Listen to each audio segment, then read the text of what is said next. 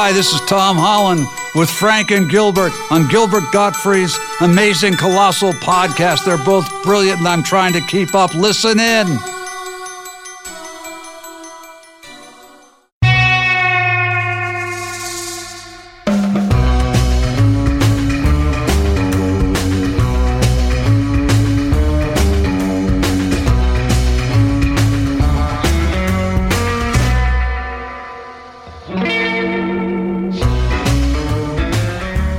This is Gilbert Gottfried, and this is Gilbert Gottfried's Amazing Colossal Podcast. I'm here once again with my co-host, Frank Santopadre, and we're once again recording at Nutmeg with our engineer, Frank Verderosa. Our guest this week is a producer, occasional actor, film director, and Emmy-winning television director who's directed dozens of critically acclaimed TV shows, including Fame, Saint Elsewhere, L.A. Law, Parenthood, I'll Fly Away, Crossing Jordan, and Heroes, as well as numerous episodes of Moonlighting and the memorable Dancing Baby episode of Ally McBeal. He's also directed popular music videos for Bette Midler and Elvis Costello, and he was awarded a Best Director Emmy for his work on the NBC miniseries The Temptations.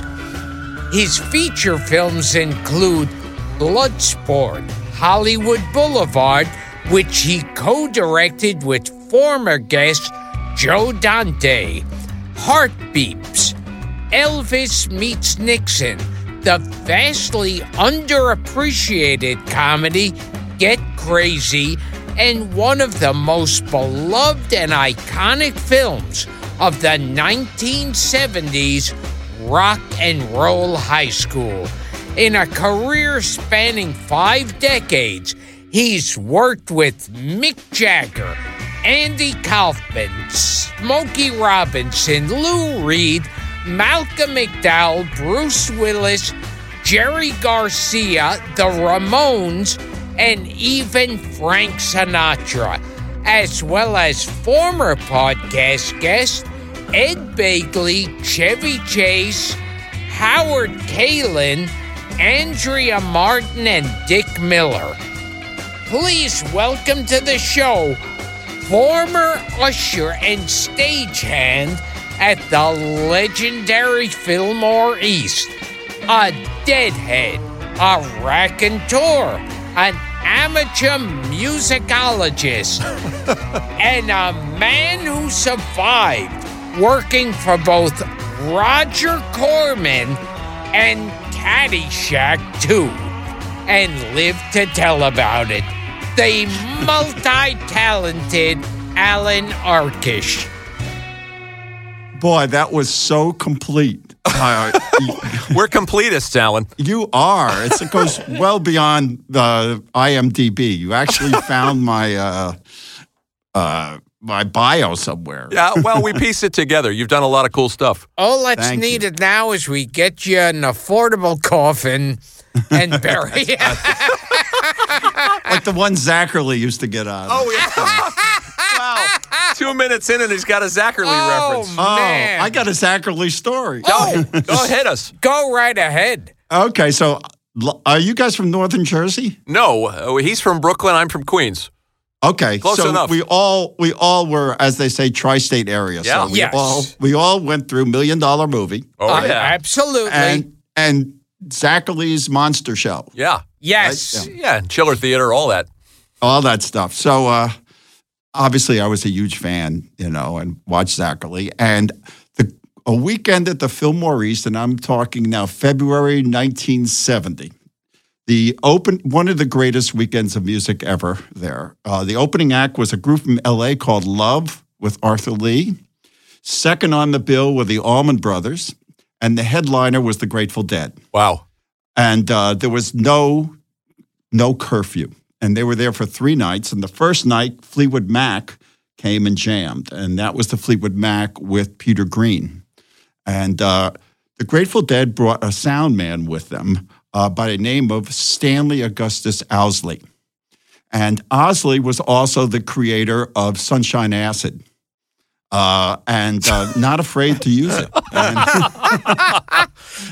And Zachary came by on the Friday night show as a fan, as John Zachary walking around, And of course, he was like a hit backstage and everything. And then everyone decided that he had to come back Saturday Night Late Show to introduce the Grateful Dead. I mean, who better? Right. So we early in the evening, I was putting the water bottles backstage, and I turned my back on Owsley and two of the Dead roadies, names like Ramrod and Parrish.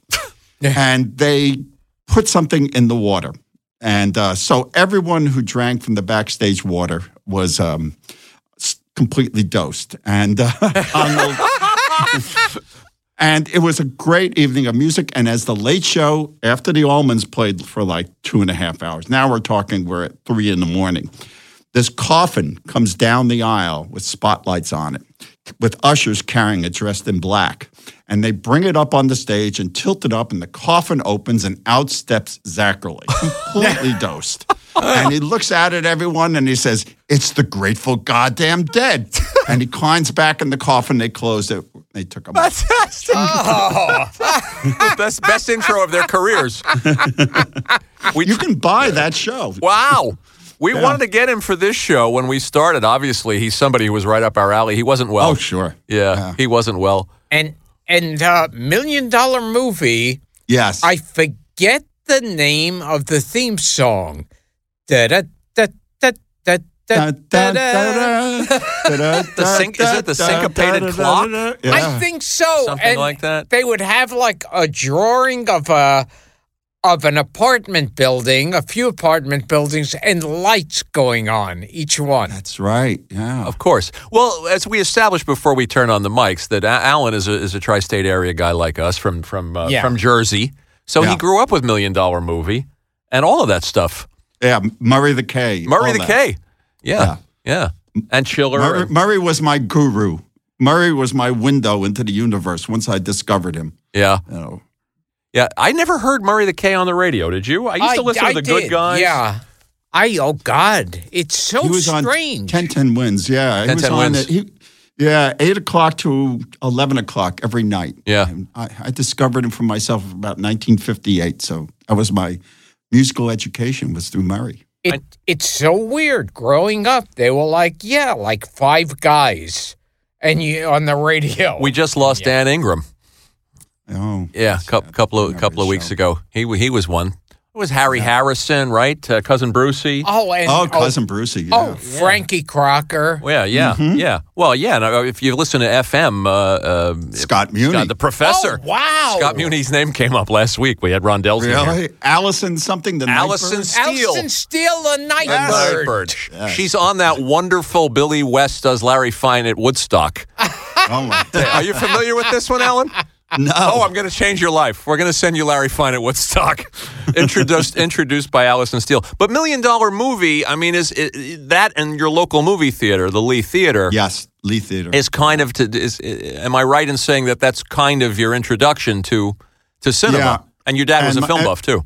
Yeah, my father was a film buff, and he would recommend movies to me, certainly to watch on TV. And they took me. I used to go to the Lee Theater, and I distinctly remember seeing Rio Bravo there.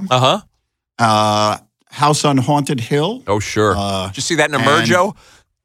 Yes, but they didn't have as many gimmicks. Unlike Joe Dante, I did not have a theater in my neighborhood that played like Tarantula and a lot of those movies. The Lee Theater was straighter. You know what I mean? If you wanted to see Old Yaller, you would go to Well, you had the Linwood Theater too, didn't you? Yes. And at the Lee Theater, I think it was July 6th, 1964, changed my life. Now, Tarantula, which was, a rip-off of them, and them's more respected. And yet, I think Tarantula's a much more fun movie. than it is more fun. It's a less believable than them. But again, how often do you get tarantulas attacked by planes? And there's a line in Tarantula where the general says, "How are we going to kill him?" And he says, "Napalm." And one of the pilots in the plane that kills the tarantula is Clint Eastwood.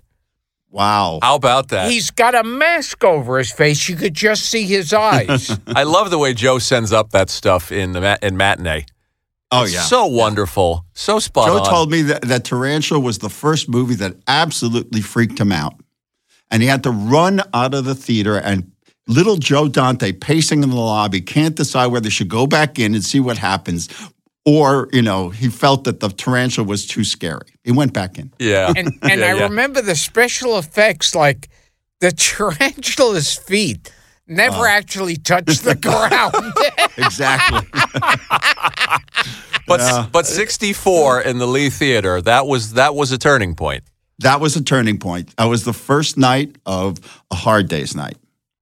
And I was a big music fan, a Beatle fan. Uh-huh. And I think before that, when I went to see movies, I saw movies that were exotic in the sense of, look, I loved Lawrence of Arabia and West Side Story. They were all movies, but they were not my life. Mm-hmm. They were something you went to see that was spectacle, or Rio Bravo or Shane or any of those, and even movies my parents took me to. But I went to that movie thinking I knew something about the Beatles beforehand, which was a rarity, and knowing the subject matter.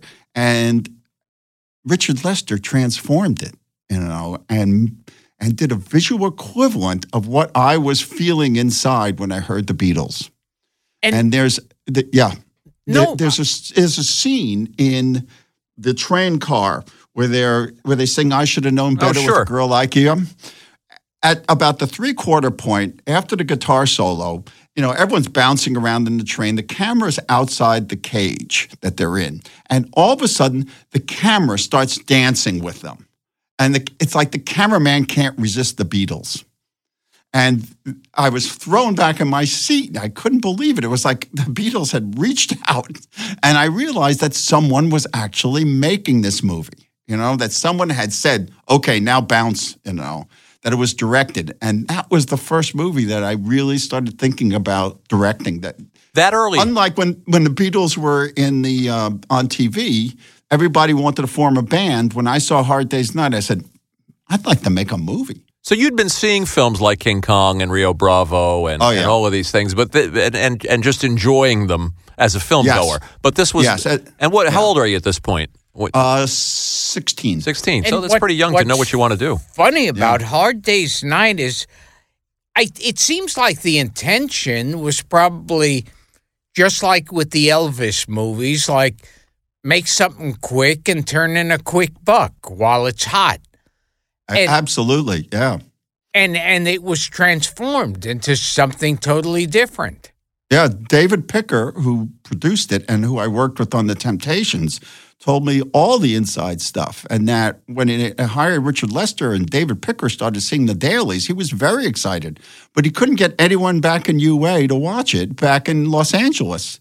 As a matter of fact, he came to L.A. with the finished print of it, and he couldn't get them to show it, to look at it. It'll be fine, it'll be fine. They were so shocked when the reviews came out. It's also interesting that the Beatles knew their onions. I mean, they knew who Lester was. Yes, they had seen Jumping, Standing Still or something like that. Yeah, and they knew the Sellers stuff. They knew they knew the Goons. Oh yeah. They weren't novices. Have you met Lester in your travels? I wish I had, because I've certainly stolen enough stuff from him. You pumped Malcolm McDowell for some information? I think we did talk about it. We certainly talked about Royal Flash, Stanley Kubrick. That's right. Malcolm's in the Royal Flash. Yeah. We talked a lot about Kubrick and Lindsay Anderson, who I admire tremendously. Yeah, we'll ask you about Lindsay Anderson. And how did you start getting into the business, actually? I didn't go to film school right away. Fort Lee High School was not a great school. And I was like a B+ student with good college boards and a bad attitude. Sounds familiar. Yes. And, I was against the war in Vietnam. I was a troublemaker. And I didn't get great recommendations, so I ended up in a Franklin and Marshall College in Lancaster, Pennsylvania, which was at that point all men and an Amish country. And so now the 60s are in full force, and I'm in Amish country. And I went to the newsstand one day, and there was the Herald Tribune and a front page story written by a writer that I admire tremendously, Tom Wolfe.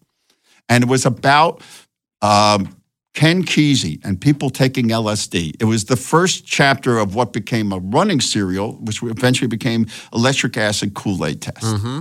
And so I read this thing, and I'm going, okay, that's it. The world is moving, and I am in Lancaster, Pennsylvania. So I sat down with my parents, and I begged, and they let me apply to schools to transfer, and I ended up at NYU. And lived in the East Village. My down-the-block neighbor was Allen Ginsberg. Fantastic. And at that time, there was 3 political parties. There was the Democrats, there was the Republicans, and there was the motherfuckers. And the motherfuckers lived in my building. And they had a very simple platform. Everything should be free. And it was a wild building. What part of the East Village is this, Alan? Because Gilbert lived in the East Village. 2nd Avenue and 10th Street, 159. 2nd Avenue and 10th Street. Where were you? Yeah, I used to live on Avenue A. Yeah. Oh my God. Yeah. When were you there? Oh, yeah. Well, when it's so weird to think now, like when we first moved in there, people were saying, are you out of your mind living on Avenue A? Because A was horrible. B and C was like the death penalty, you know. Oh yeah. And now it's like you can't afford now you want to places get in B and C. Yeah. Yeah, you go down there for a nice dinner. Yeah. So you knew Ginsberg, and did you know Abby Hoffman too? Well, I saw him in the bodega, and you didn't really know him, okay? And Abby Hoffman was, I believe, fucking one of the motherfuckers, and so he was in and out of our building all the time. And so I was at NYU, and in my junior year of NYU, a teacher got fired, and they needed a substitute, and I hit the jackpot. They hired someone who had graduated 2 or 3 years earlier, who was now looking for work, and that was Marty Scorsese. About that. Wow.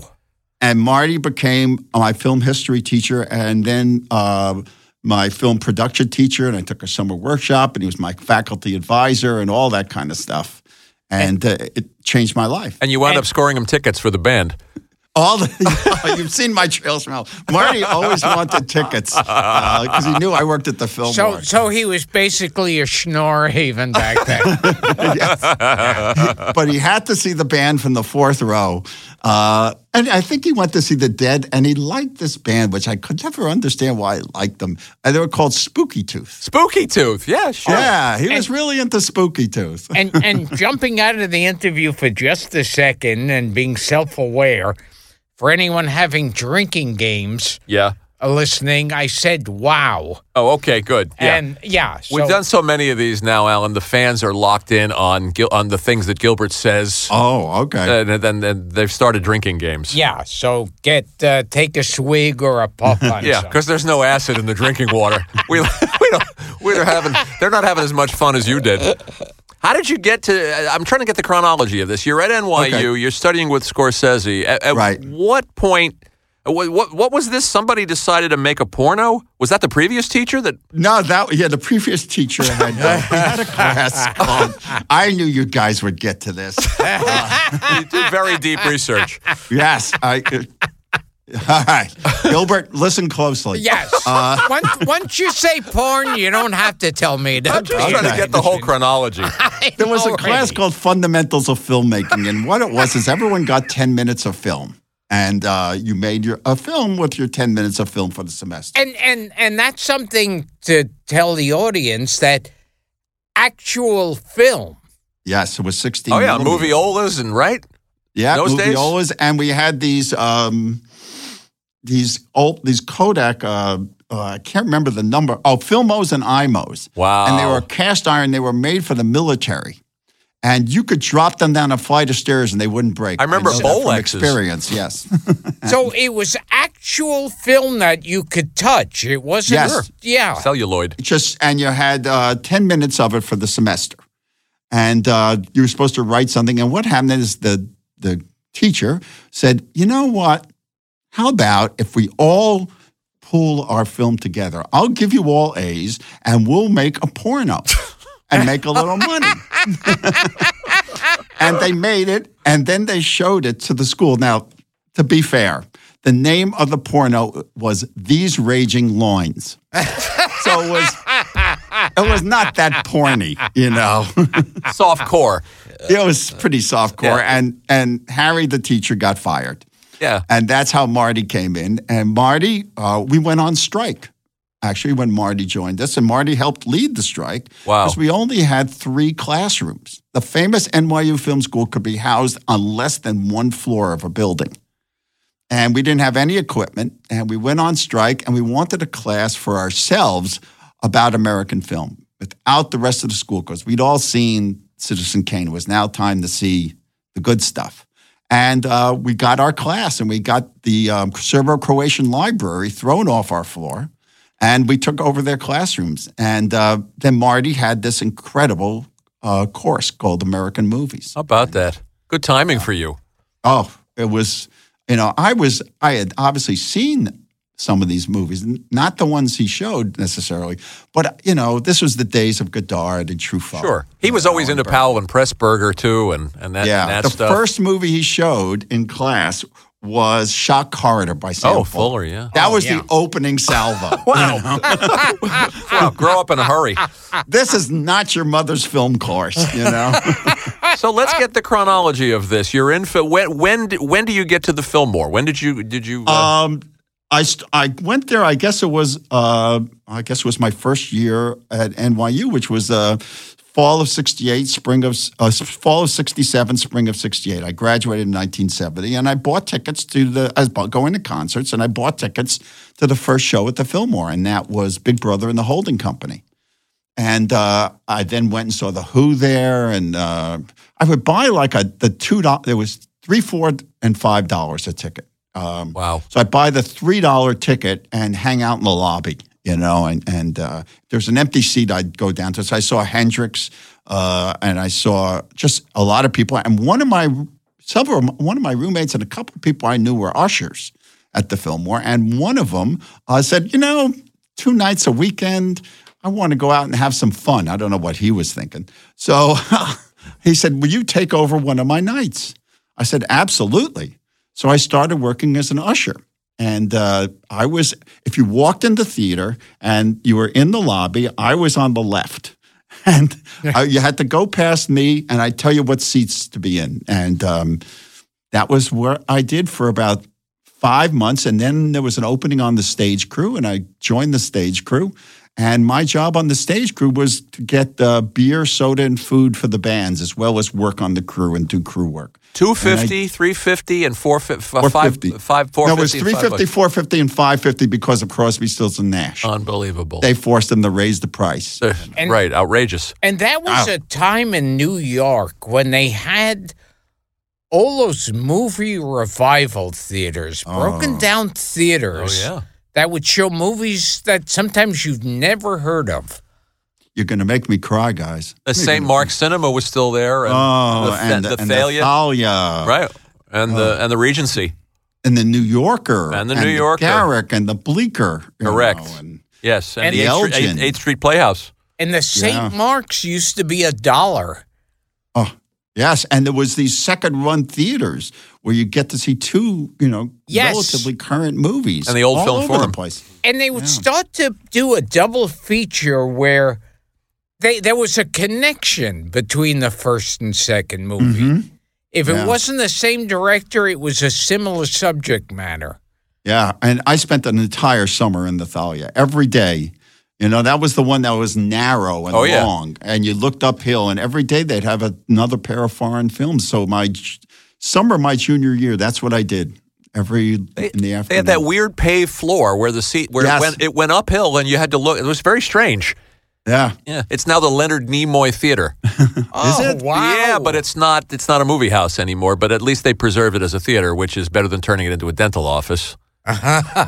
So that was my life. The Fillmore on weekends and at night, Amazing. and film school. And then when I graduated from film school, I was offered a job working for the Psychedelic Light Show at the Fillmore. I had used them to make the titles for one of my student films, like a James Bond title sequence, so to speak.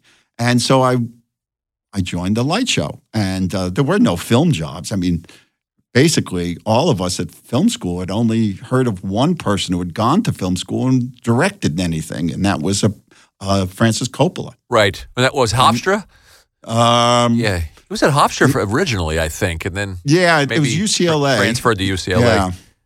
Yeah. But so I joined the Psychedelic Light Show, and then now we were mixing those liquids and those swirling lights, and I ran the dimmer boards, and it was basically like directing which projectors to go on and off and which films were going to run behind the bands. And I did that from 70 to 73.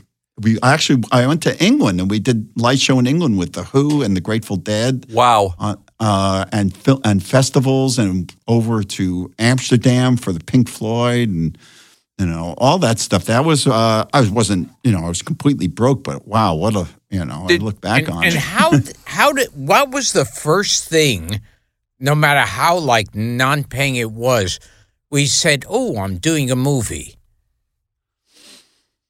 Well, I did my student film at NYU about my life in the Fillmore. And then I was very close friends with a guy by the name of John Davison. And John is Joe's best friend. And John went on to produce Airplane and just a whole bunch of great movies, John, RoboCop and lots of other things. And Jonathan Kaplan, who we still hang Over the Edge. Together. Over the Edge, exactly. One of my favorites. And Jonathan got a phone. We were all broke, and we're trying to find work. And Jonathan gets a phone call, and I'm going to say 72 or 70, somewhere in that time frame. And the person at the other end on the phone says, "Hello, Jonathan. This is Roger Corman." And Jonathan goes, "Okay." And this is, we are doing a movie out here, and the director has quit, and we're wondering if you'd be interested. Now, he hangs up. He thinks it's John Davison calling. And the phone rings, and he goes, "Don't hang up, young man. This really is Roger Corman." And what had happened is that they had started a movie called Night Call Nurses. Night Call Nurses. And the catchline was, "Night Call Nurses. They come when you call." I remember it. Yes. So Roger says to Jonathan, I need to start this movie. Well, Jonathan got the job because Marty was working for Roger doing Boxcar Bertha. Right. And Roger needed a director now. And so Jonathan won first prize in the National Student Film Festival. He was the best one in our class. And Roger called him, and Jonathan was flabbergasted. Roger said, "I want you to get on a plane tomorrow and fly out here, and because we're going to start shooting in 2 weeks. So you need to rewrite the script and prepare in 2 weeks. Can you do that?" And Jonathan was like flabbergasted. He's a New Yorker, grew up on the Upper West Side, and all he could think of, and he said to Rogers, "I don't know how to drive." Because it's Los Angeles. That's a problem. And Roger, as he does, cuts right to the chase. "I don't care if you can drive. Can you direct?" Jonathan said yes. And said, "Then find someone to drive you." And Jonathan's aunt had to drive him around. Hilarious. Wow. That's And fantastic. so Jonathan got the first job, and he made Night Call Nurses. And then he came back, and by then I was back from England and driving a cab, broke.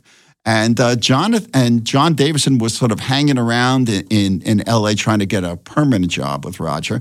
And Jonathan gets a phone call from Roger 6 weeks after Night Call Nurses is opened. And it's Roger, and he says, "Night Call Nurses is doing very well in because he did territories, And he says, "And if we get the kind of numbers I think we should do another one. So just rewrite the story and make it teachers. We'll call it the student teachers. And that was Jonathan's next job. And John got a permanent job working for Roger. And they were saying, come on out here. So I saved up all my cab driving money. And by now, John's working there, and Jonathan and Joe Dante. And John and Joe were the entire post-production, advertising, and sales department. I mean, they didn't sell to the theater owners, but they were doing all the ads and all the trailers. And that was a lot of work. And Roger was booming. Now, all of a sudden, he had foreign pictures. So, John, I had been living in John's apartment, I think, just to get me out of there. He offered me a job at $50 a week. And I took it, And so I was then Joe's assistant and working for Roger. And these are great days. Oh, I'll tell you. And the talent that was there. Okay, first job, first day. We needed music for a trailer and to a movie. You guys are buff, so you'll know the punchline here. It's Caged Heat. Right. So I go to the Caged Heat editing room, and I don't even know how to run a moviola in 35 millimeter. This is my first day. And I had run it in 16. I figured it was the same. And in those days, Roger never made color work prints. He only made black and white work prints. And you'd edit the movie in black and white, and then you saw it in color when it was in the theater. And so I'm watching this on this moviola, one single track and black and white, this women in prison movie. And, it's pretty good. And I certainly got its share of naked girls in the shower fighting and all that. But there was this, Barbara Steele was great. There was this subplot about controlling the women with lobotomies. That was pretty hard-hitting. Mm-hmm. And I'm really enjoying it. And as I'm changing the reels, I really like the music. And there's a guy there who's watching me watch the movie. And I say, this is really good. He goes, thank you. I'm the director. And I said, oh, Allan Arkush, what's your name? And he says, Jonathan Demme. And I say, I really like the music, Jonathan. He says, well, have you ever heard of the Velvet Underground? I said, sure have. He says, that's John Cale.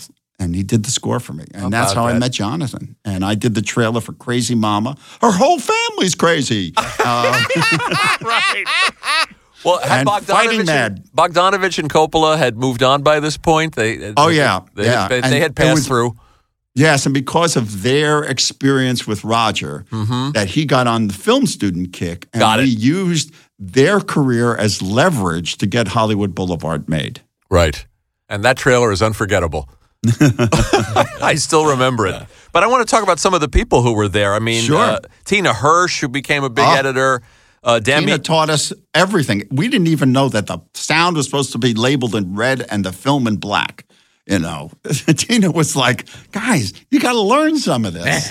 Was Demme you mentioned, obviously Jonathan Kaplan, who made some terrific movies. Was Paul Bartel hanging around? Oh, God, I love Paul and I miss Paul. Yeah. Paul was funny performer. Paul was like the maitre d' of the editing room. It was like a crowd of us, and everyone was working on the same things. And Paul, obviously, Death Race 2000, and he was working on other stuff. And he'd come by for lunch, and we'd walk around the corner the place called the Studio Grill, which is now a Rayo's restaurant. And we'd all have lunch together and talk movies. And whoever was working on a movie at that time, whether it be Louis Teague or Cronenberg or John Sayles or whatever, it was just crowded around the table talking movies. Wow, all that talent. Yeah, it was wonderful. Did you have any idea at the time? I guess you've been asked this question, in hindsight, like the stuff at the Fillmore. Did you know that these are wondrous days? I'm in on the ground floor of something. Well, let me give you one catch line I did for a movie called TNT Jackson. Okay. TNT Jackson shall put you in traction. So, no. Cover girl models, they don't need clothes to strike a pose. You're the thought that something would go beyond this. That was it. You were just trying to get through the weeks. But of course, we did Amarcord trailer. Right. Yeah, I was going to say Corman doesn't get enough credit. I mean, we laugh at his his approach to filmmaking. It's very colorful. But for introducing American audiences to those films, the Fellini stuff, he doesn't get enough credit. You introduced Fellini to American audiences basically like it was some cheap porn film, didn't it? Well, that's true. That's true. That was the mandate. Joe and I and John go to the screening room, and Roger says he's going to screen a movie, and he had a funny smile on his face. He says, I need a trailer on Monday kind of thing. And it's Amber Court. And when it's over, that's a genius movie. That's prime Fellini. And we were just flabbergasted. Roger, Amber Court said, yes, I know, boys. And wow, we got to cut this together. And and Roger says, boys. Calm down. I know it's Fellini, but we're still selling the same thing, sex and violence. Now, the woman with the big breasts, I want that in the trailer. The boys masturbating in the car, that goes in the trailer. The race cars going by, got to have that. And we cut the trailer together. Joe cut it, really, and it's a brilliant trailer. And but it was like 4.5 minutes long. And Roger came in on Monday or whatever it was and watches it. And he says, can we make it shorter? And we said, we tried over the weekend. And John will attest to it. And John said, we could make it shorter and still keep it Fellini. And the intelligence and instinct of Roger says, well, then let's give them Fellini.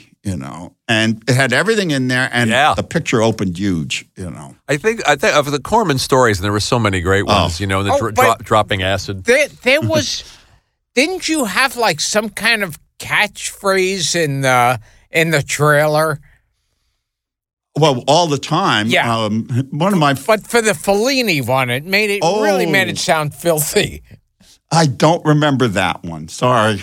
It's all right. We'll don't remember that. I certainly remember Eat My Dust and, all the other funny. Roger goes, can you get away with that, boys? I was going to say, go ahead. And we kind of caught on. See, we had worked there through one summer. And we caught on that at the end of the summer when the equipment was not being used and when he had no movies to get in the theater right away, he said, well, I think you should take a vacation. You work so hard. And when you come back in 2 weeks, I will rehire you, And so it was on us. So the second summer, we said, we're living real close to the edge here, You had two pairs of pants. How'd you know? Yeah. I've seen it. I saw an interview with you. All right. What'd you have? Pants. 3 shirts and 2 pairs of pants? 2 pairs of pants, point? Yeah. Was it $85 a week? Well, no, at that point, I was really living it. I was up to like $150 a week. Wow, okay. Yeah. But to direct my first movie, I had to take a salary cut. Right. And so we wanted to keep working. We wanted to make a movie, and we've been writing treatments and all this stuff. And John talked Roger into letting us make a movie while the equipment was not being used and while we weren't cutting trailers. And the idea was we sold it to Roger, John did, on a movie that would have more action than any other of Corman's movies. And what the deal was, we took all the action from all the trailers and all the action pictures, every Corman movie that we had worked on, and some from earlier days, and wound a story around about murders on the movie set. Right. And that was, and we shot new close-ups and plot is too big a word for how they're connected. For Hollywood Boulevard?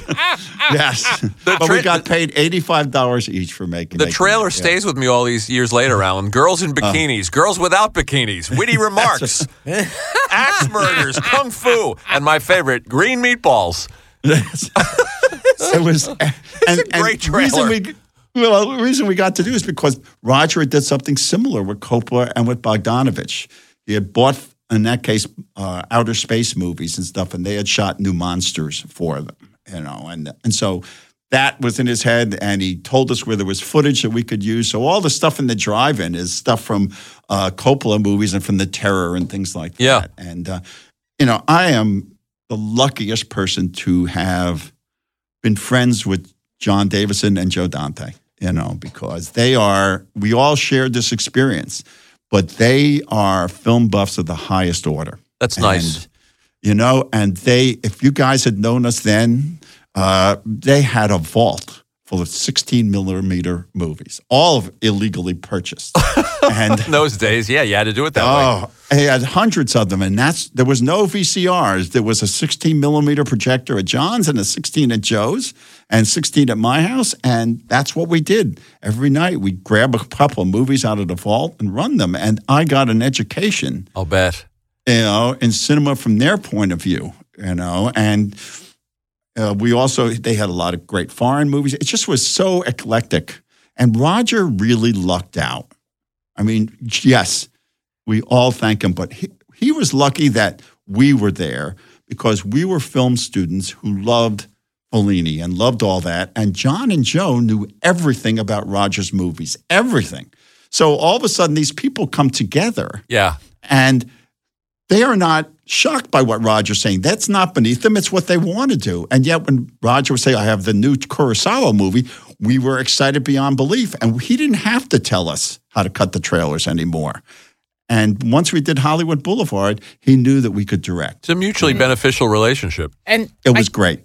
I think it was John, either how he became his assistant or got his own movie, that he made a bet with Corman. That's it, on Hollywood Boulevard, that we can make a movie cheaper and with more action than anything Roger had made that year.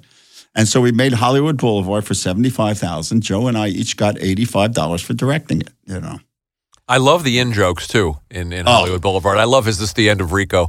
I mean, it's so clearly made by guys who are watching movies 24/7 and just getting off on this stuff. We sometimes say, how could we make for our first picture basically the film equivalent of a roman à clef? Yeah, it's ballsy. It's all about, it's full of in-jokes about Roger and each other, and Paul Bartel plays the director who hates all the actors. Miracle Pictures. Oh, yeah. It's a good picture. Did Roger appreciate the jokes at his expense? He really liked it. He really liked it. Good. And when we showed him the second cut, there was a scene in it where this producer is saying, see this shirt? $100. How about that, Ma? Like he's talking to the camera. And the second cut, we had cut it out for whatever reason. Roger said, what happened to the producer talking about his shirt? We said, we didn't see him. He said, it is very good, boys. He deserves that shirt. He's a good producer. Put it back in. 2 directors, no waiting. That was our motto. What was some of the craziest money-making, not money-making, money-saving things that Roger Corman ever did? Well, he was always trying to talk us into not using lights at night. Did he use car headlights? That's it. Because it had worked for him on Creature from the Haunted Sea. Right, that's right. He told us that. Right. And when he says this kind of stuff, you just go, yes, he knows, I mean, I did this thing called Blast. He owned a blaxploitation picture called The Final Come Down that had Billy D. Williams in it. And once Lady Sings the Blues was out, it was a big hit. And so Raj says, Alan, why don't you recut this movie and take out all that political talk, and then we'll shoot some new scenes for 3 days, action scenes. So I recut the movie, and I felt a little uncomfortable, so I actually called up Oscar Williams Jr., who had written and directed, and told him what I was taking out and so forth. And I said, I'll keep stuff in, Oscar. I don't want to ruin what she says. Just make sure Roger sends me a check. And that was it. And we shot for 3 days. So I'm sitting, Roger's looking at the cut. And he says to me, when the cut is over, I shot for 3 days, car chases and, explosions and stuff. And he looks at it and he says, Alan, have you seen many of David Lean's movies? Where is this going? And he says, you need to study David Lean. You need more foreground, midground, and background when you stage a scene. And John came home and says, Roger, we shot this in 3 days. David Lean waits 3 days for the clouds to be right. Easily. But every bit of notes he was correct about. When you made a mistake, he'd explain to you, as a director, what you had done wrong, and as a producer, what the thrust of the movie was. So that's how Rock and Roll High School got made, because he liked the idea of blowing up the high school. That was it. Disco High. That was Disco High, and he realized that there was money in music movies. So that's why it was originally disco. We'll get to Rock and Roll High School in a minute. I just want to ask you if you have any recollection. We had Dick Miller here. If you have any recollection of meeting Dick for the first time. Yes. Another Walter Paisley performance, by the way. Yes, I met Dick on the set of Hollywood Boulevard, and I kind of knew who he was, but not like Joe and John knew who he was. And you know what? I guess I'd seen Bucket of Blood. Uh-huh. And I love Bucket of Blood. Bucket of Blood is one of my favorite Corman movies. Yeah, it's fun. Yeah. Oh, it's terrific. It's a scream. And it's deep, killing people for art, is that permissible, And so I guess that's when I started becoming friendly with Dick, because Joe directed those scenes with Dick, but then I used him in Hollywood Rock and Roll High School, yeah. And I think on Fame, I got him a part on Fame. We all have worked with Dick. He's like your friend. Well, for Joe, he's a good luck charm, isn't he? Oh, yeah. I mean, Joe doesn't make anything without him. Exactly. Dick was in Crossing Jordan. Right. And now while Gilbert heads into the Nutmeg Kitchen to steal more Perrier, a word from our sponsor.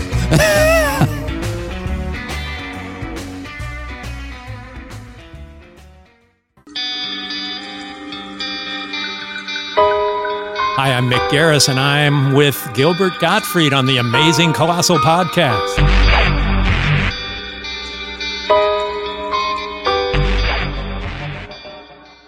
And now, sadly, we return to Gilbert Gottfried's Amazing Colossal Podcast. What was that Corman story we loved? Was it the Terror, the one that he made because it rained and he couldn't play tennis? Yeah, you know this? He was supposed to play. Sounds familiar. Maybe he's told it to you himself. Oh, yeah. He had one day. The sets were still up. Yeah, and he was it was going to play tennis. Yeah. That's how we inherited the Terror footage. Because that's why the footage from the Terror is in Hollywood Boulevard. There you go. So Still trying to amortize it. Nothing ever went to waste at his Corman Studios. No, that's for sure. How did you negotiate your way into making your High School Musical? Roger wanted a high school movie, and I had written in high school. I used to have fantasies about having a rock and roll band come to the school so I could get out of class. And I used to visualize it every day, along with motorcycle races in the hallways and things like that, and go-kart races on the track. And the band who came to the school when I was in high school was the Rolling Stones. And I had this idea, and over the years I worked on the treatment of it. And then Roger said, I need a high school movie, and I want you to do one about with naked gymnastics in it. We'll call it Earth's Gym. And bless his heart. Joe McBride, bless him, who's now one of the great film historians. I read his Capra book. Yes, and he did I just saw him the other night. He did a book on Lubitsch. We're talking serious. Terrific writer.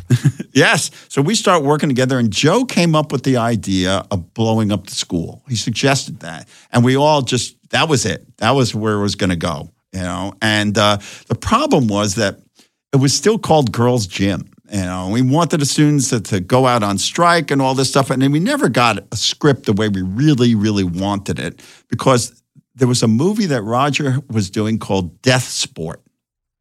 And Death Sport was a movie all of us avoided. So that's how bad that script was. We were all asked. God. I had only done one movie for $85. So, Too bad a film by Roger Corman standards. And he found a guy who had never directed before, had been a film student, and that guy got to direct Death Sport with David Carradine. The problem was that David had just finished working with Ingmar Bergman and with Hal Ashby, and now he's doing this terrible biker picture. I don't know if you've seen my trailer from Hell about it. I haven't seen that one, but I'll watch it tonight. It's all there in that one. Yeah. And the director... he was coming off Bound for Glory. Yes. Yeah. And so the director didn't work out. And Roger said, if you come back, because I have release dates, and if you direct this, I will definitely make your musical, And so I did. I got a boost in salary It's a tough negotiation. I got him up to $450 a week for writing, rewriting, directing, and cutting the trailers. And he said, Allan, you're in Fat City. Fat City. So I finished Desperate, which is $450 a week. Terrible, just terrible. And we just blew everything up. And that's how, and Joe McBride had done another draft. And then I met, I love this story. How I met the writers of the final writers of Rock and Roll High School. You guys will truly like this. So because Joe and I were good guys, we looked at, and we were you hired film students. That's who you hired. And so film students, word was out, and film students would send us their student films. And they would go to the office with these student films from everywhere, and they would say, oh, Joe and Allan will watch them. So we watched a lot of student films, and two guys from Carbondale, Illinois had sent them in, and we're now out in California. And we had their student film. We were going to give it back with them and give it back to them and tell them it was nice. And we're going to meet them at the office. And they wanted to be writers. And as they're sitting there in the office of Corman, everyone sitting there was trying to become a mutant on Death Sport. They were looking for people to play mutants. And so, the AD or the PA who was everything going, signing people up, and he comes up to Russ Devanch and Richard Whitley, and he says to him, are you here to be mutants? And they go, no, we're writers, but being a mutant sounds really good. And they became mutants. And that's how I got to know them on Death Sport. We gave back their student film, and they said that they were writers. And so we gave them the script, and they had a weekend to write. I think the deal was 10 pages.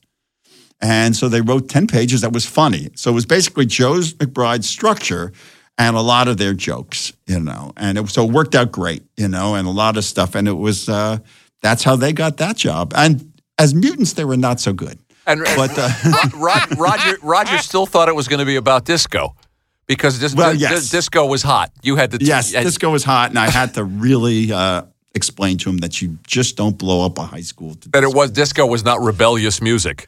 Exactly. It's also interesting how you settled on the Ramones because a couple of other bands were actually under consideration. Yeah, and we had a bunch of meetings. Yeah, Cheap Trick were the ones that closest. We first went to Todd Rundgren. Interesting. And he was really smart. And he had read the script, and he says, the problem is, guys, I think this is a serious movie, like Lindsay Anderson's If. Wow. Which was a huge influence on Rock and Roll High School. And so, props to what a compliment. Todd. Yes. And he didn't want to do it for the comedy, And so I had a meeting at Warner Brothers, and names were coming up, and somebody said, do you guys know Sire Records? Do you? I said, I have a lot of Sire Records, I have Talking Heads and all that. And they said, well, how about the Ramones? And it was like a moment in that room where everyone got silent. I thought, that's a really funny idea. First verse, same as, second verse, same as the first. Right. Third verse, different from the first. I mean, these guys are funny. And we went and met with their management, and I told them the whole story of the movie and put in Ramones songs in those places. And it was Danny Fields, and it was Seymour Stein's wife, Linda. And they were both smoking joints while I was telling the story and laughing and stuff. And then I said, and at the end, the Ramones are outside that high school, and as they play the theme song to the movie, the high school blows up behind them. And they both said, we're in. Fantastic. And didn't you or the other people you worked with there once make a movie where you said it was basically like the plot in real life, how you made the movie like the plot of The Producers? Oh, no, that's what happened to him on Get Crazy. He got Bialy-stucked. Yeah. When I went to do Get Crazy, which was supposed to be, for me, about my life at the Fillmore East. Yeah. And the Daniel Stern character is you, essentially. Right. Yeah, and I couldn't get it sold. And we went to this company, and they said that if I made it more like Airplane, which was a big hit, Airplane in a rock and roll theater, they would make it. And so we changed the script, and I did that, and that's the movie that's out there. And then they decided that it didn't have a great preview, and people were confused why all these different bands were playing, and it was too it was too much like a rock critics movie, and it was also very, very broad, and fast paced. Broader than you wanted to make it. Yeah. Yeah. But it was funny. It's like there's 1,500 punchlines and maybe only 700 jokes. So it's a lot of. And they decided that they could make more money by losing money. So they Bialy stocked me. So basically what they did was they sold off all their shares to some kind of tax shelter group, and then they put the movie out there and made sure that whatever the ads in the paper said, they didn't open it on that day, They'd have the ads be a week off. They would never show it to critics, but they'd invite critics, and they basically did everything possible to defeat the movie. It was very, very disheartening. And that's how it came out, and they made no money, and they made a lot of money. And I met the guy who was in charge of the tax shelter group, and I told him what happened, and he figured it out. But that's the movie that led me to television. So that was my next step, from that movie. I just want, before we get ahead, and I do want to ask a couple other things about Get Crazy. Gilbert loved the Bialy stocking thing. I just want a couple of more. I thought of that recently. I was Bialy stock. Yeah, you've coined a phrase. Yes, it's a verb. A couple of more quick questions about Rock and Roll High School, which I love. First of all, PJ Souls, who is the thinking man sex symbol. Oh, yeah. And that scene, that scene where the fantasy scene in her bedroom, where the Ramones show up, is a scene that has stayed with me for 40 years. Okay. The truth about that scene is a shot-for-shot recreation of a scene from The Girl Can't Help It. Oh, no shit. Oh. Tashlin. The scene where Julie London sings Cry Me a River to Tom Ewell. Wow. In his fantasy. And about half the shots are very similar. I think she's in the shower, and that's how Dee Dee got in the shower and all that. So I was doing my homage to one of my favorite rock and roll movies. And, of course, to me, Joey Ramone, and to her, which is kind of the theme of the movie, to her, Joey Ramone was as sexy as Julie London was, to Tom Ewell. I have to say, too, I mean, it's a movie, it's a movie loved by a lot of people, and it ends up being about a lot of things. I mean, it's not only a celebration of music, which is so much of what you're about, but it's about censorship, and it's about nonconformity. And it's definitely about censorship. That goes back to my high school experiences. And being told that I had to take back a book report on Franny and Zoe because it wasn't in the school library. Interesting. I had written the book report. It was all the feelings about high school. It was interesting when I went back to my high school reunion after the movie was out.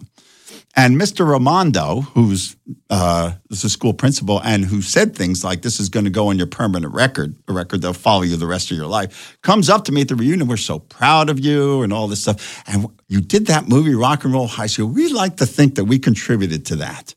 And I'm thinking, you didn't see that movie. Wow. I blow up the school.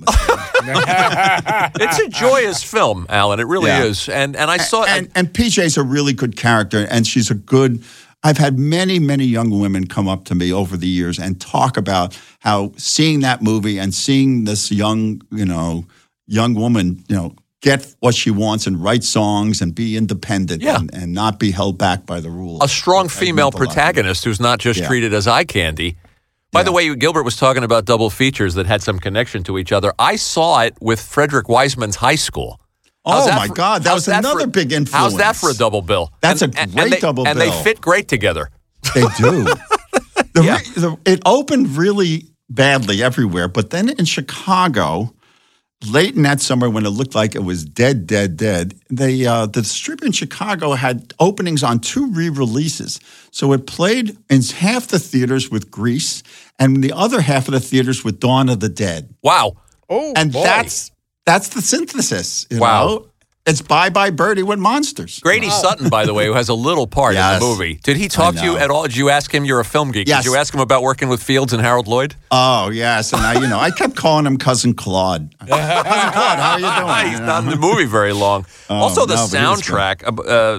I don't know how you got that McCartney song, but well done. Danny Fields. Okay. And you know who didn't get the part of, and we want him to do it, but he was afraid of losing his pension. He was the last of the Stooges. Joe DeRita? Joe DeRita. Joe DeRita was offered the was part. going to be the the principal. But he didn't want to lose his or the administrator. Yeah.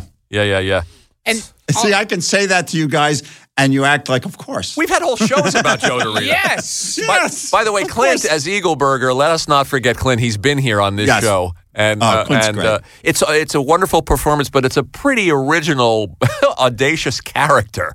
Oh, I know. Defining a high school It's a little movie. bit like Yossarian in Catch-22. A little bit, yeah. And could we jump ahead Sure. to Caddyshack 2? What are you trying to ruin the guy's evening? Sure. Yes, absolutely, man. We're on a roll. I'm older and more mature now. I can live that. Gilbert shows no mercy, Alan. That's okay, because we're going to talk about, you know who.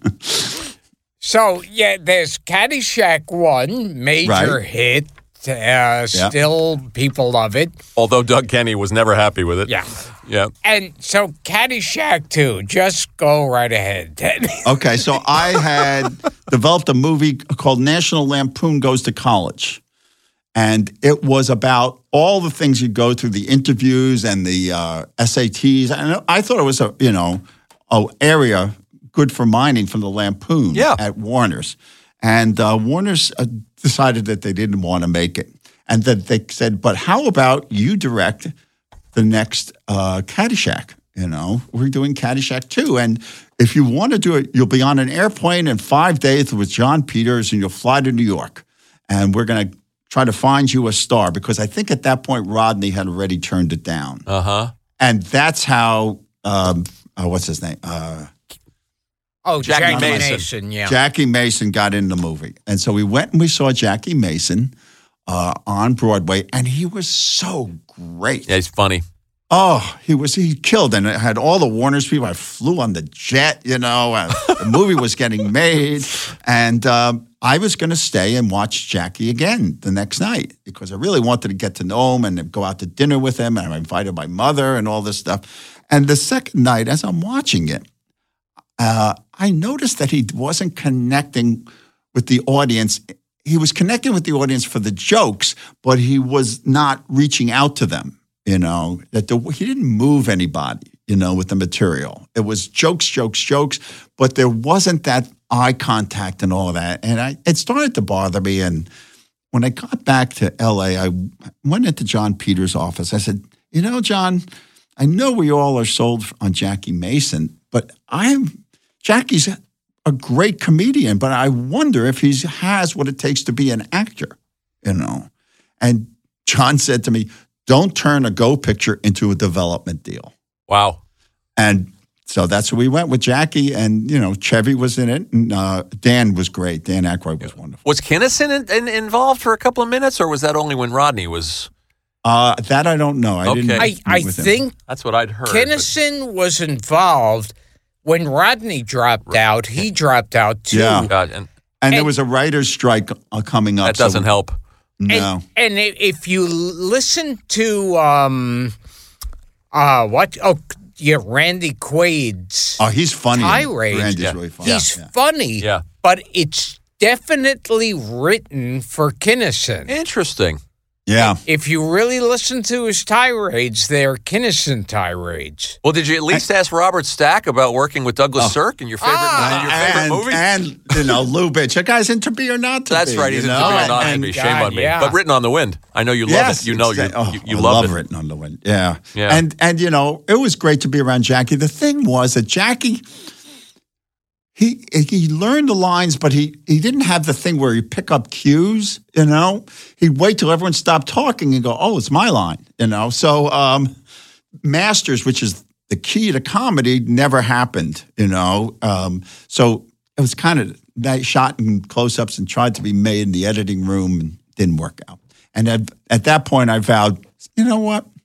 Stay with television. You just came off of Moonlighting, and St. Elsewhere. Why don't you stick with that? Yeah, you were making some great headway in television. Well, you said that television kind of taught you to tell stories. Yes, absolutely. Television is just driving the narrative. And, those two series, Moonlighting was the closest I've ever come to the kind of romantic comedies that I loved growing up. Yeah. I mean, I'll tell you guys will appreciate this. We were doing a scene in Moonlighting where the Sybil and Bruce have stolen a milk truck, and the truck is bouncing back and forth on the road, and they're throwing milk bottles out at the people chasing them. And there was something about the scene that reminded me of a scene in Preston Sturges in Sullivan's Travels, when the big Land Cruiser is chasing Sullivan, and people are falling down. So I brought the tape in the next day, and Glenn Caron comes down to set, and we watched the scene from Sullivan's Travels and discussed why it was funny in the framing, and we recreated as much as we could that feeling on the set. I could not have been happier. That's great. Well, there was obviously he was a fan of screwball comedies to have come up with that premise in the first place and cast it that way. Absolutely, and it was just a funny show. You did great work on that show. And of course, I have to bring more dirt into it. Sure, I'm here for that. Two co-stars hated each other. That's true. They did not get along. And the thing was, and also Glenn couldn't write the scripts until the last minute. So you got your pages for the next day around 4:00 in the afternoon. And that made her pissed off. She needed prep time. Sybil Bruce would learn, and Bruce would learn his lines at the last minute. So while I was prepping the show, my first episode, I had no script. So all I did was hang out on the set. And I noticed that you got beat up as a director really badly if you said, we'll do it both ways, because they both had different opinions. So I never did that. I said, we're going to do it, this way. And luckily, Sybil was a big movie buff. So I could talk to her about movie stuff. And she gave me this whole lecture once about Cary Grant and how he was the best reactor in movie history. No kidding. And that she was playing Cary Grant, the way he listens and the way he reacts and thinks on camera. And it was a great lesson in cinema. She turned out to be a good comedian. Oh, yeah. Sybil Shepherd. Yeah. She got a lot of shit, obviously, early in her career. But they Bruce's rise was meteoric. Yeah. And it was her show to begin with. And so that really played on it. And they stopped talking to each other. But they had this. We would drive around. I don't know if you remember, there's a lot of scenes in the BMW with them driving around. And when we would shoot those scenes, as we went back to Fox, they would have the microphones turned off. We couldn't hear what they were saying. And that's when they would talk, when they were locked in the car together. And there was this deep understanding that they'd have with each other. And there are times on that set when it was magic. Would you say that the tension between them sometimes helped the relationship of the characters? Exactly. I noticed it once when the show went into reruns, and I watched one of my season openers, and the first scene was Sybil coming back from hiatus. Everything was very self-conscious, and she was being funny. And then Bruce came back, and he was doing La Bamba and a funny hat. And it was funny, but it wasn't. I could feel them pushing, and I had directed, so I. And then Bruce goes into her office, and they just stand there and look at each other. And I said, "There's the show. There's the franchise." Interesting. Even after all those years, I could smell it. Hit shows like that are lightning in a bottle. Oh my God! Yeah. Oh my God. It's so God. casting dependent. I got just a couple of more things about Get Crazy because I don't want to give it short shrift. First of all, that cast. I mean, we've been trying to get Bobby Sherman on the show, but Bobby Sherman and Fabian, who thinks to cast Bobby Sherman and Fabian as two henchmen? That was me.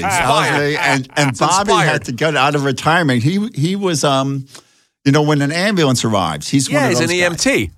That's it. Yeah. That's it. Yeah, he's been out of the business a long time. But also Howard, Kalin. And Howard, we had Howard here. He's the greatest guy. A treat. He's so funny. It was so, and of course, a million Turtle stories and John Densmore from The Doors. Yeah, it's a great cast. It's an eclectic cast, and the great Alan Garfield / Gorwitz. Well, that part originally, I wanted the guy who was originally in Law and Order, Jerry Orbach. Oh, Jerry Orbach. He looked to me like Bill Graham, and he had the humor. Right. So this is you. This is a film that was very personal to you, based on your experiences at the Fillmore. You've got the Bill Graham character. You're the Daniel Stern character. By the way, I urge the tragedy what happened in the film, but I urge our listeners to find it on YouTube and watch it. Yeah. Because it's just got so much wonderful stuff in it. And McDowell. Thank you so much. My God. Malcolm. We nobody plays an eccentric lunatic like Malcolm McDowell. You know, and he's like with menace. He didn't want it. He says, I can't do a movie where I talk to my dick. And you know, and I said, why not? You know, you work with Kubrick. But he'd also done Caligula. Yes, and so he was intrigued by singing, you know, and playing that character because he knew Mick Jagger and he knew Rod Stewart. So the first night in the studio, he's going to sing Hot Shot, you know, and he gets about one verse in, and he says, "Let me start over." He does it again. He says, we all look at each other, and he goes, "I can't fucking sing at all." He said, "We didn't want to say anything, but I think we're in a little trouble here. You know, we're going to do a line by line." He says, "No, here's what I'll do. I'll do it as a recitation, you know, to heavy metal. So you guys, work out the arrangement a little bit, and I'll recite it and half sing it." And that's what he did, and it worked, you know. Did you, when you worked with Jagger, this is the obvious question, Yeah. You worked with Jagger and Bette Midler, did he have anything to say about this homage? No, he didn't. And what's interesting is that Mick Jagger is beyond comparison. And Bette, who hired us do this video, was just as intimidated is not the word. She just would get just as choked, by talking to Mick as we did. So she'd go, "Oh, I got to call him up. I'm so scared. I'm so nervous." And here he was like, "Bette, come on, we're going to have a good time." And so, we were all a little nervous around it. And I actually, aside from directions that I gave him, I don't think I said more than 10 words to him. Really? It was just like... He didn't know about Get Crazy? He didn't know that he didn't. It was He didn't. He was really nice. send-up? And he invited us to his house. So Yeah. that was great. Yep. I tell you, and I want to again say to our listeners, not only Rock and Roll High School, which is a sweet movie, which I'm sure many people have seen. By the way, did Phil Spector work on that soundtrack?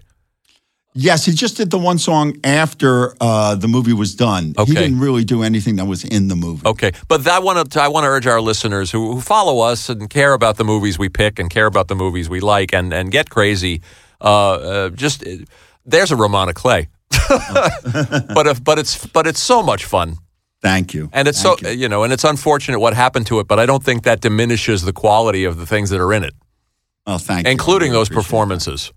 Yeah. We will return to Gilbert Gottfried's Amazing Colossal podcast after this.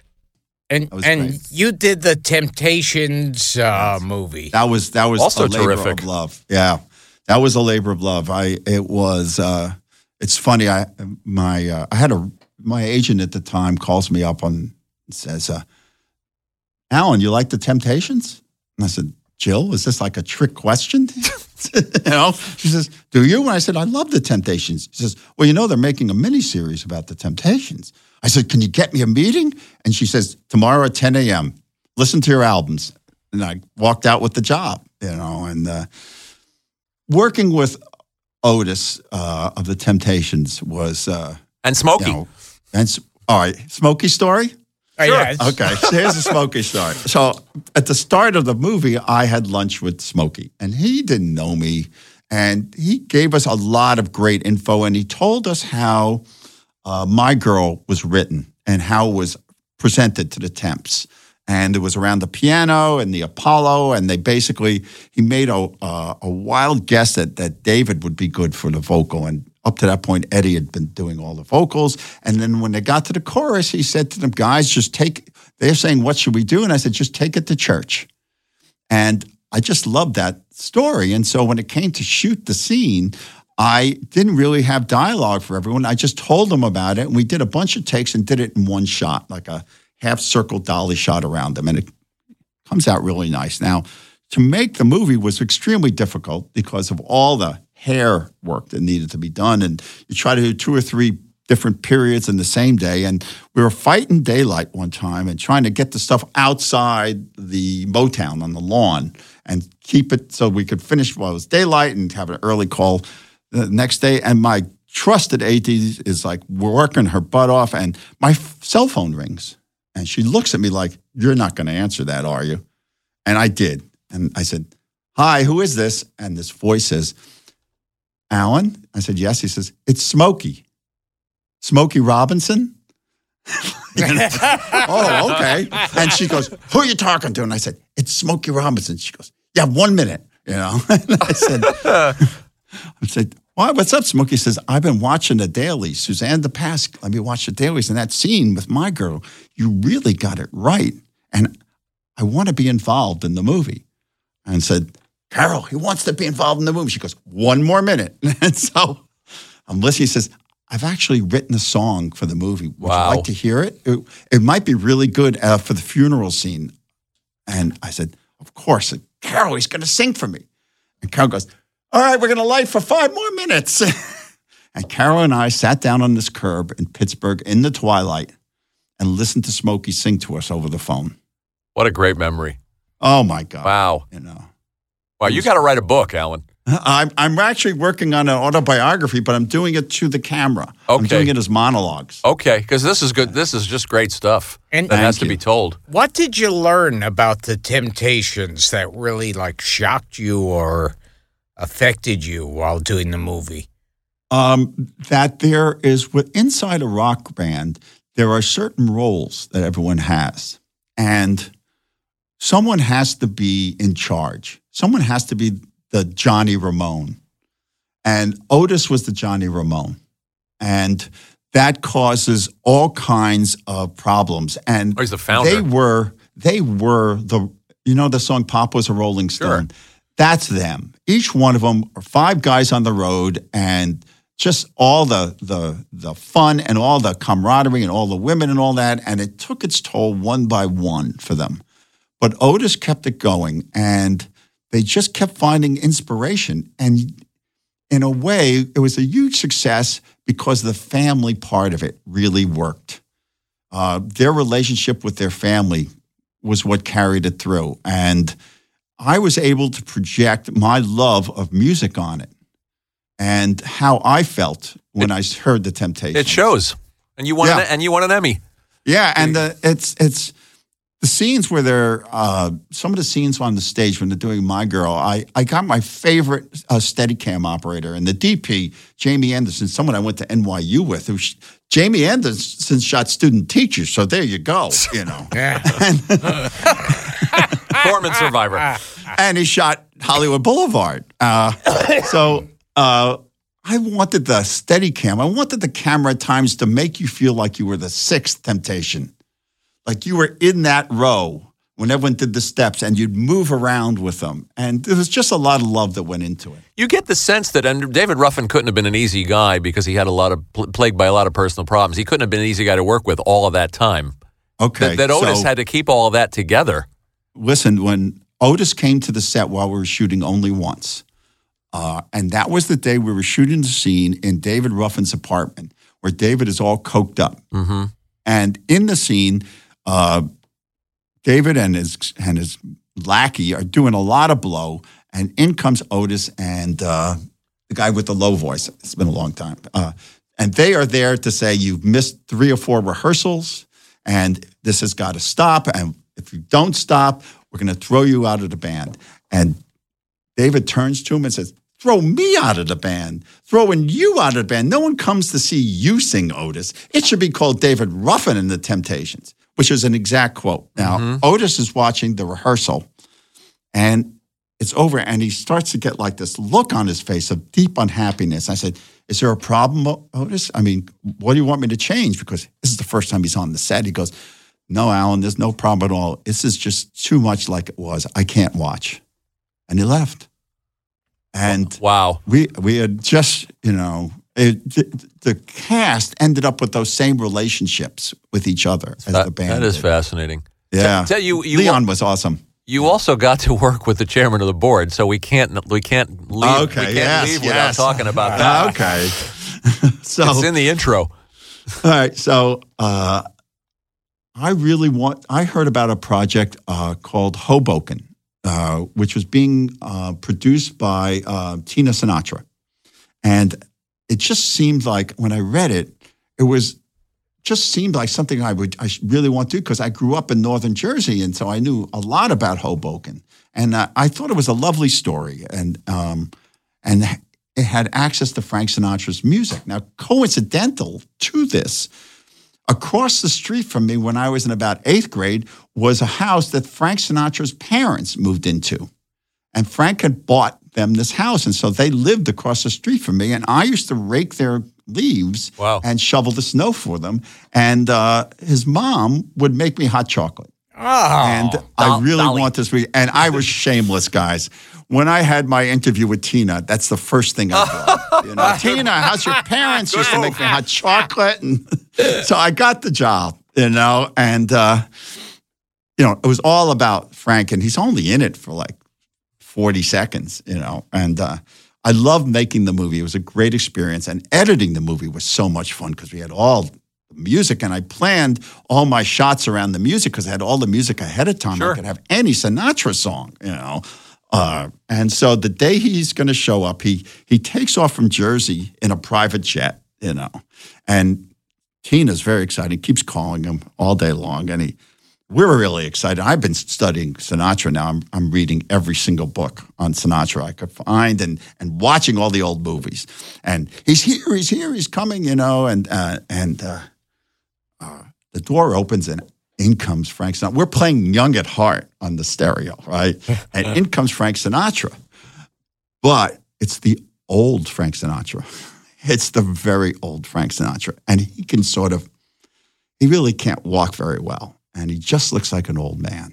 And so I go up and I introduce myself and I look over at the producer, and we both say, okay, it's going to be fine. It's going to be fine. And we show him where his mark is. And he says, what's my line, young man? I said, Joe sent me. The deal is that her husband, who's dead, has contacted Sinatra because she wanted to date Sinatra in high school, but she chose her husband instead. So Sinatra's going to come and bless the place.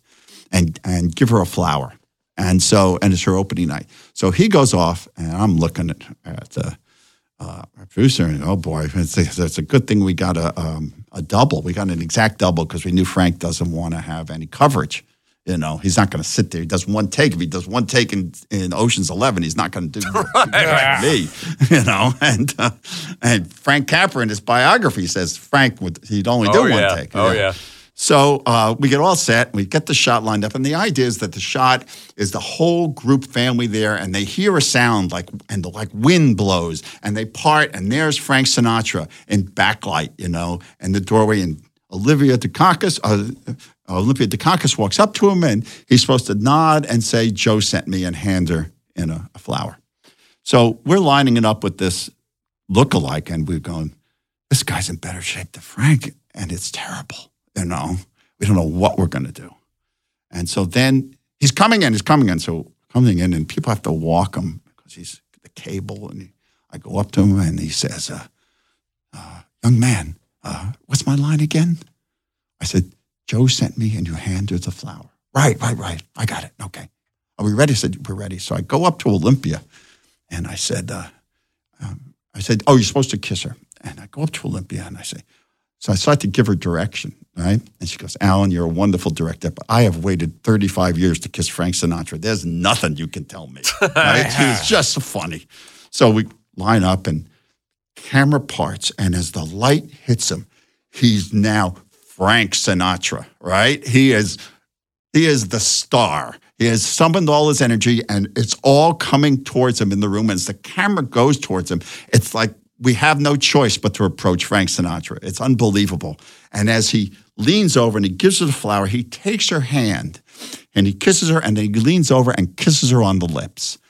And cut. The whole place explodes in applause, And I said, thank you, sir. Thank you. And he says, it was good? I said, yes, it was. He says, do you want another? I said, if you do. And he says, let's do another. And I yell, he wants another. And so, wow. You got 2 takes out of Frank. Yeah, so we back up and we do it. And now he says, you want some more coverage? I said, yeah, I'd like to go over your shoulder. He says, let's go over my shoulder.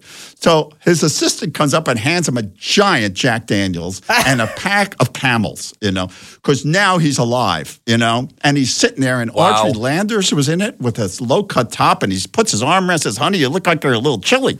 And he starts drinking Jack Daniels and smoking Camels. And he looks at me and goes, you're doing a good job. You want a bite of this? And he hands me the drink. And so I go, well, sir, let me get the coverage. So he does both the angles and everything. And like a saint on Easter weekend, he flies out. He's gone, back to Teterboro, wherever he came from. And everyone, it was just magic. And so everyone in the crew is just like, and just sitting there, and Olympia is like stunned, and her makeup person says, so Olympia, what was it like kissing him? I mean, what were you thinking?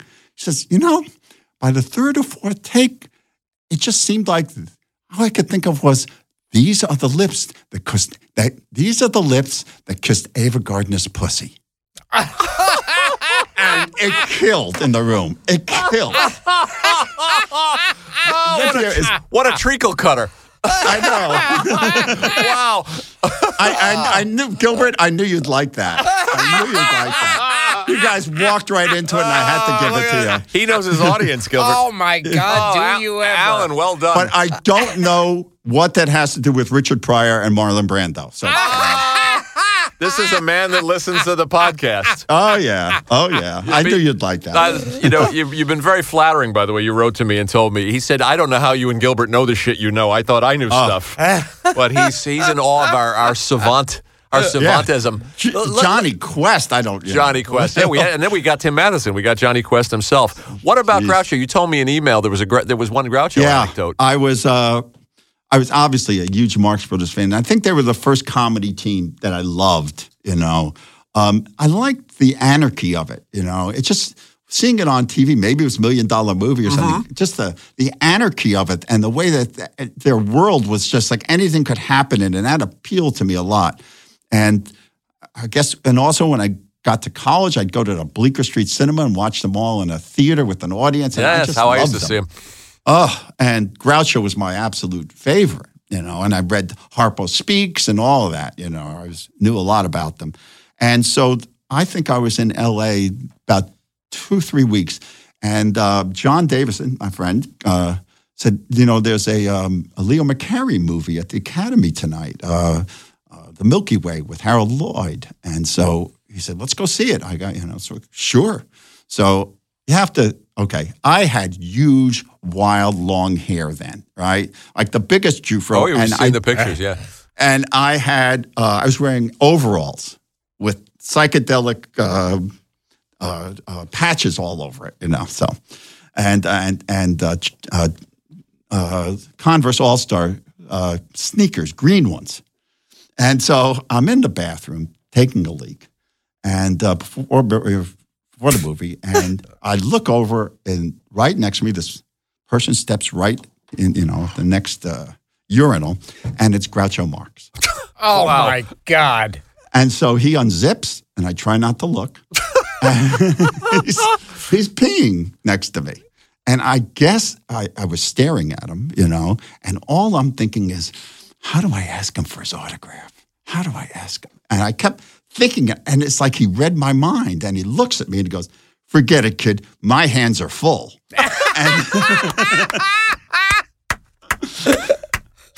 And, I waited and I washed my hands a really long time until he came over, and I tried to engage him in conversation, but he was having about Leo McCarey. That's why. Right, Leo McCarey, right. Yeah, I did Duck Soup, my favorite. Of course. One of my 5 favorite movies of all time. So you just let him walk out of the men's room, and that was it. He was not going to engage anymore. Brush with someone greatness. who had hair like mine and looked like a psychedelic farmer. Psychedelic farmer. See, now, and you love Night at the Opera.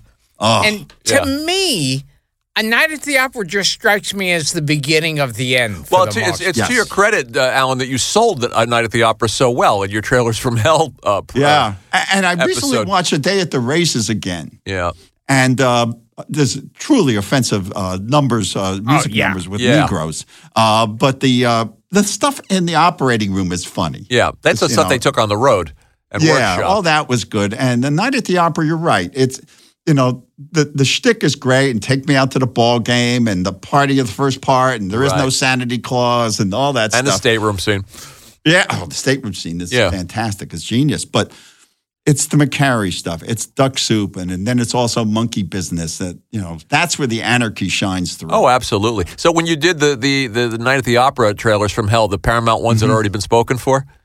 I don't remember why, I chose Night at the Opera. Probably, sometimes it's hard to find the trailer. Yes, and, you never know what's going to come up. I mean, I just have one on Carrie that came out. I was so shocked that no one had done Carrie, and I asked Joe about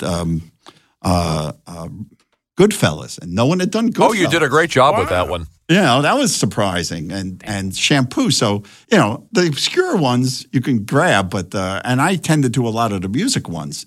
But those three, I was really surprised. So I get 5 more that are coming up.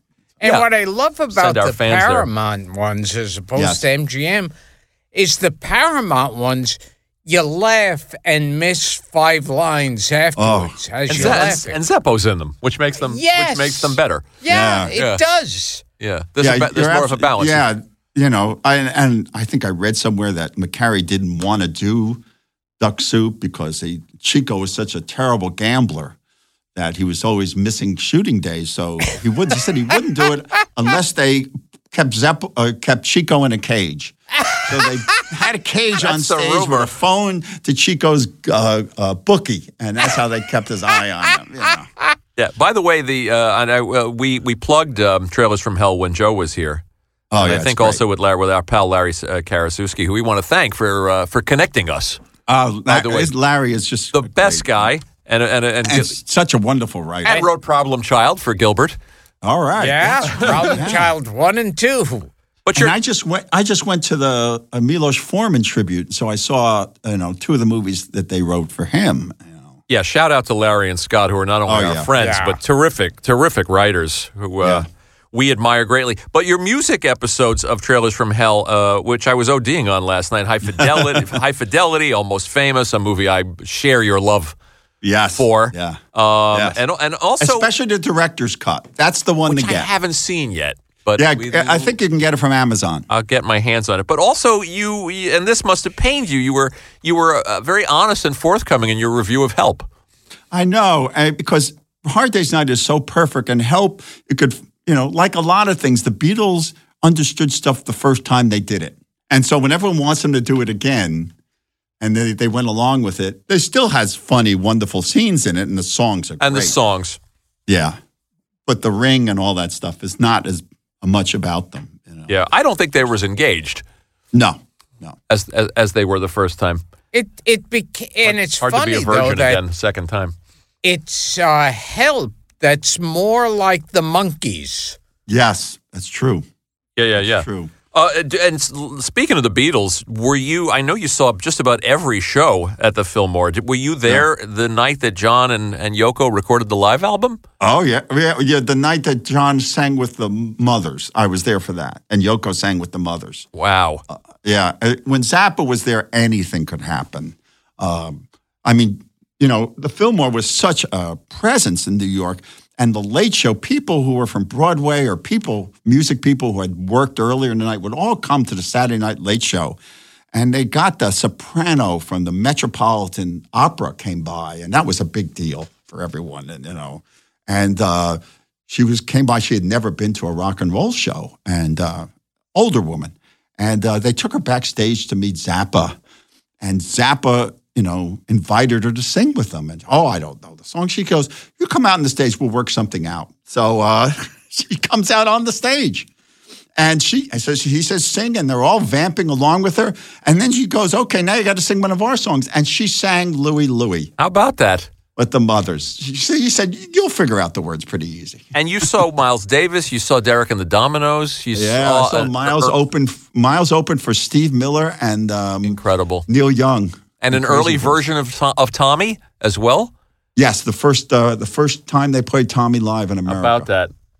And the theater caught fire during the performance. Wow. Oh. Wow. Oh. Yeah. That was a night. And the new Yardbirds.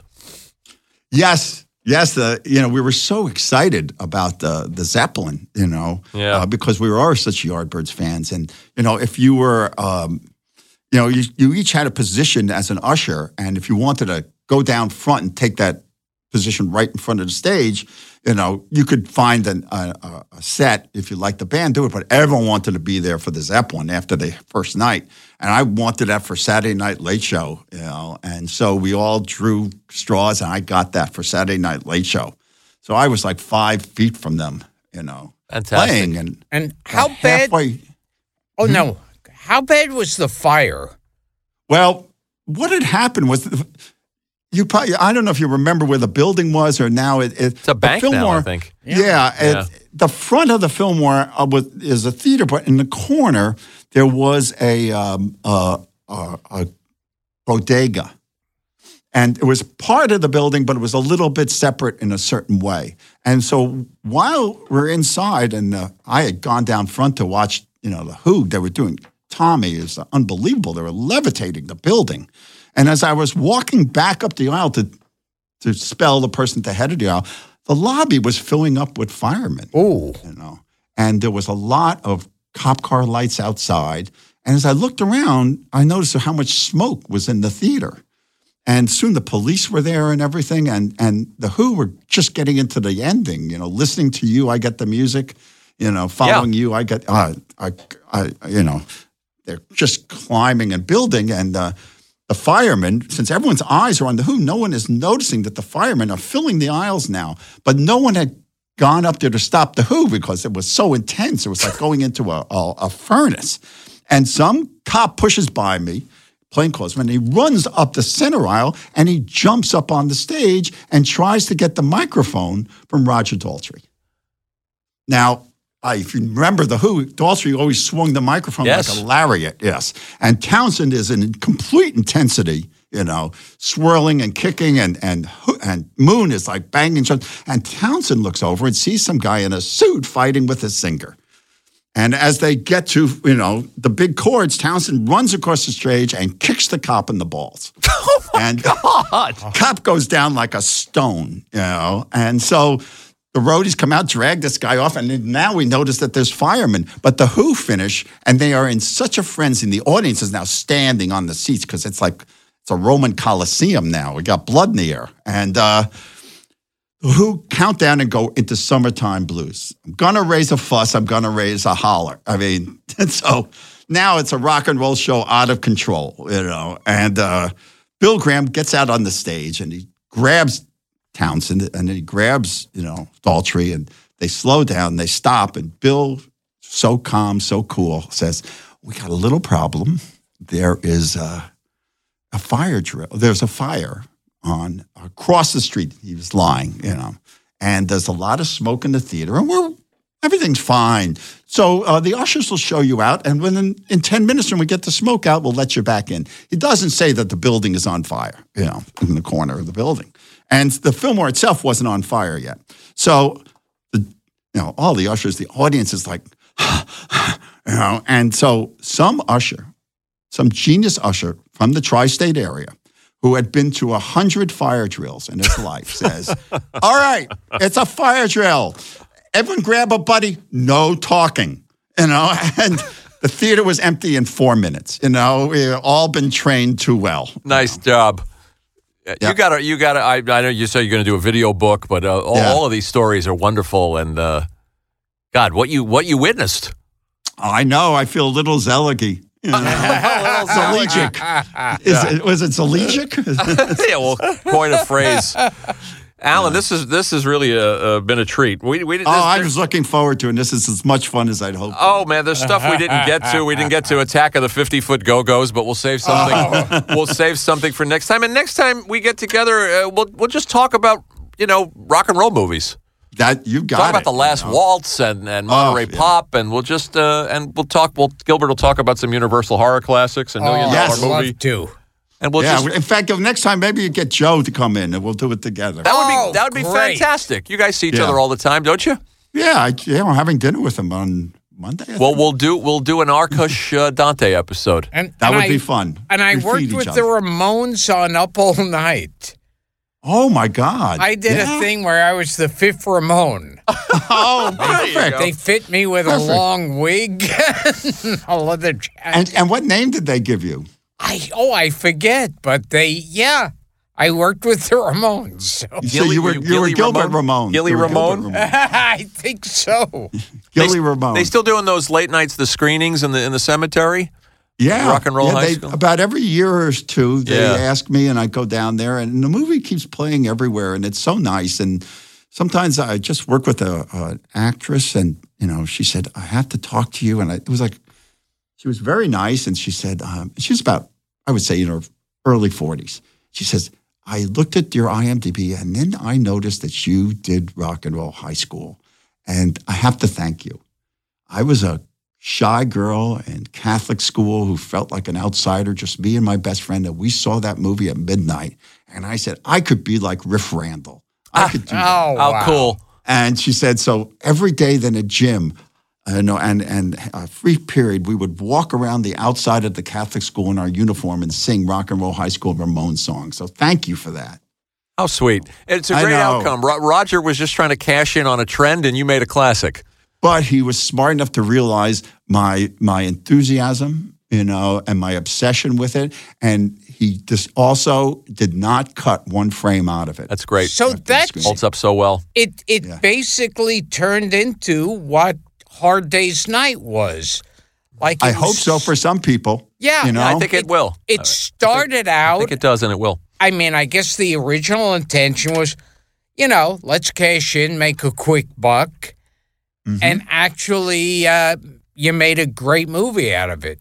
And it's so nice because even though it was like my second movie, I've continued to work for 42 years since then, And so it's nice that I'm still working, That. Got any plugs before we sign off? Netflix, a series of unfortunate events. Okay. The Lemony Snicket. With Neil Patrick Harris? Yes. Yeah. I did the second season pair of episodes called Hostile Hospital. Okay. And to tease you guys, I took the job because I said, finally, I get to do Abbott and Costello meet Frankenstein. Oh. Okay. You're boy, that's catnip for him. That's, that's what it was. It's that broad. And Fantastic. It's a little duck soup and all that stuff. So that's Hostile Hospital. And I think in 2 weeks, the penultimate episode of Nashville. Okay. Wonderful. I've been doing Nashville for about a year now. Wonderful. So. And I loved your work on I'll Fly Away. Oh, thank you. Yeah. Thank you. That's so nice. Yeah. This was a special love show. That show. We'll get you back with Joe, and we'll do that'll be we'll fun. do a crazy freewheeling movie episode. You bet. Okay, man. Thank you again. Thank you, guys. This was a treat. We thank Larry. All right. Thank you. We're going to sign off. And I'm Gilbert Gottfried. This has been Gilbert Gottfried's Amazing Colossal Podcast with my co-host Frank Santopadre. And what haven't we discussed with Allan Arkush? And I think the Sinatra anecdote is now my favorite. It's great. Podcast anecdote because of that great punchline. I know. Olympia. Allan, thank you so much. We'll talk again. You're welcome. Bye-bye. Bye.